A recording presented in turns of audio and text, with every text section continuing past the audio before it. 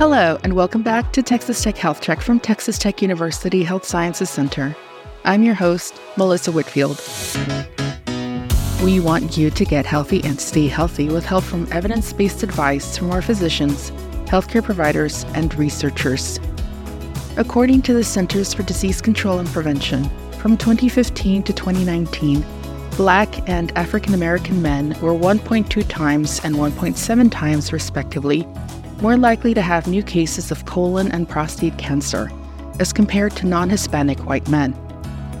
Additionally, they have lower 5-year cancer survival rates for most cancer sites as compared to non-Hispanic white men. We're a few weeks past Men's Health Month, but you should encourage the men in your life to get screened any time of the year, especially for colorectal cancer. Our guest for this episode is Dr. Eze Obohare, Texas Tech Physician's surgeon. He is the principal investigator for a grant project, Get Fit to Stay Fit program, which provides free kits for at-home colorectal cancer screening.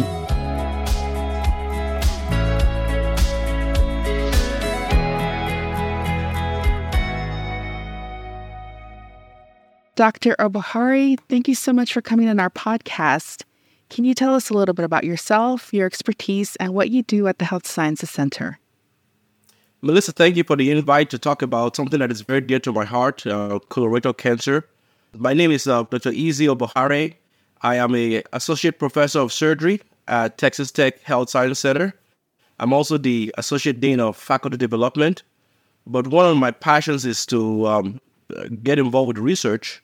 So I'm the principal investigator for a grant that is supported by Texas. It's called CPRIT, which stands for Cancer Prevention Institute of Texas. So we're awarded over $5 million to prevent colorectal cancer in the Texas Panhandle, which involves about 32 counties. On my free time, I do colorectal surgery. I'm board certified in general surgery, but also my interest clinically is colorectal surgery. Well, again, thank you so much for coming on our podcast. You mentioned colorectal cancer. Can you tell us what it is and how many people are affected by it? Well, colorectal cancer, it's one of the leading causes of death. It's actually the second leading cause of cancer-related deaths after lung cancer. And it affects men and women in equal proportion. Sadly, this year alone, 52,000 people are expected to die from colorectal cancer. So it's becoming an epidemic, and we're seeing it more in the younger population, less than 50 years old. What are the causes, and is it something that's hereditary? And you mentioned that you're seeing it in younger patients. Yes, so colorectal cancer, it affects the GI tract, the lower portion of the GI tract. So think about when you eat your food, it goes through your esophagus or your food pipe into your stomach. It goes into the small intestine, but ends up in the colon. So the colon is a reservoir for stool. And that's where colon cancer occurs. It occurs on the inside lining of the colon. And we see it more in younger population, not because there's a genetic disposition, but we see it more, there's an environmental factor that we really can figure out that is increasing the incidence of colorectal cancer. In fact, less than 10% of colorectal cancer is caused by genetics. So the rest is caused by environmental factors. What are the symptoms and how is it treated? The symptoms of colorectal cancer are usually very vague. In fact, initially, patients have no symptoms whatsoever. I remember I had a patient just several months ago who went for a routine screening because she wanted to support her husband. Her husband was going for screening because he had some blood in his stool. So she joined him just for solidarity. His colonoscopy was negative, but she was found to have stage 3 colon cancer, and she had no symptoms. So I tell a lot of people, the most common symptom of colorectal cancer is there is none, no symptoms. However, some patients can experience bloody stools, they can experience abdominal pain, changes in bowel habits, like either from diarrhea to constipation, abdominal pain, weight loss, anemia. I had a patient once who saw his cardiologist for workup. He was found to be anemic, and the cardiologist recommended a colonoscopy. And he had stage 3 colon cancer as well. But the symptoms initially are very, very vague and absent at best. Well, I saw something recently that said, according to the U.S. Department of Health and Human Services, Black and African American men, they have the highest mortality rate for most major cancers, especially with colon and rectum. That is one of the highest. Why are they affected by this more? What we understand right now is a combination of several factors, from genetics to social economic factors, all the way to lifestyle factors. That so I explained this in a way. Colon cancer is caused by two major factors: your zip code, which is where you live, and what you do where you live. And the second factor is your genetic code, which is genes that are inherited.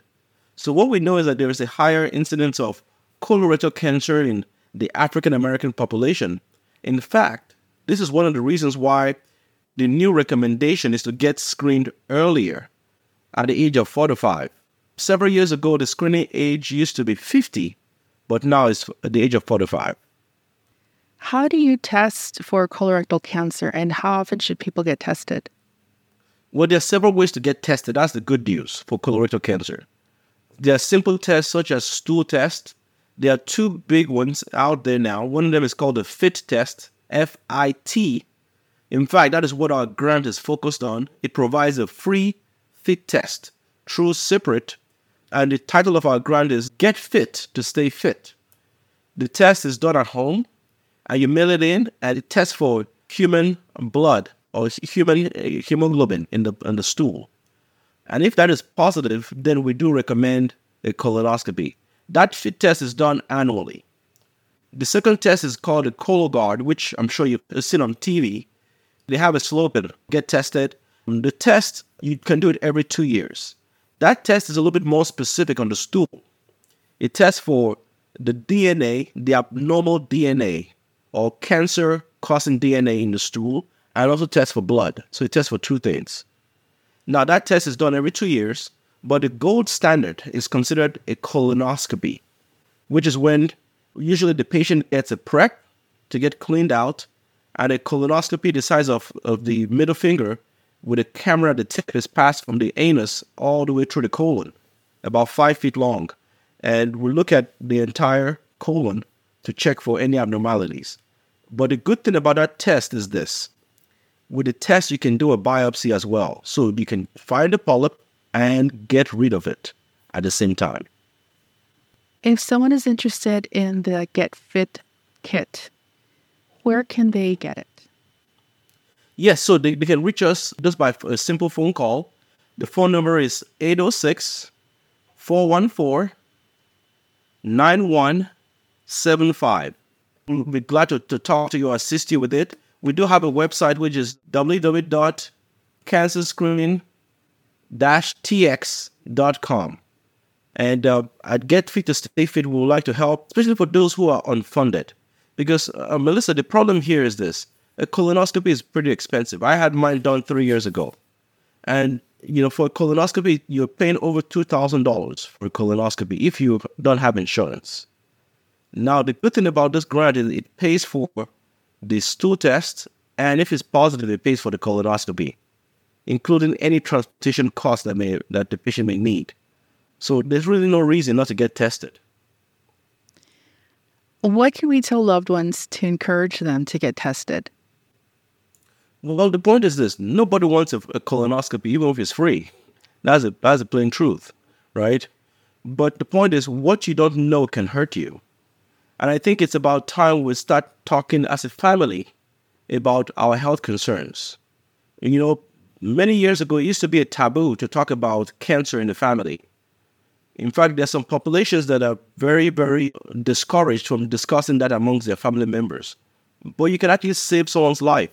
About 6 years ago, I took care of a young lady. She was about 14 years old. And she came in with weight loss and GI bleeding and had multiple colon cancers throughout her colon. And the highest was about stage 3, which is almost the highest stage. But surprisingly, her mother had the same problem, but never told her daughter about it to get screened. So in that case, they had a genetic risk for having colon cancer. So the point is this: if anyone in your family has colon cancer, anyone in your family has colon polyps or changes in bowel habits, you want to get tested right away. Because if we can fix it and find it early, the risk of having chemotherapy and radiation is less.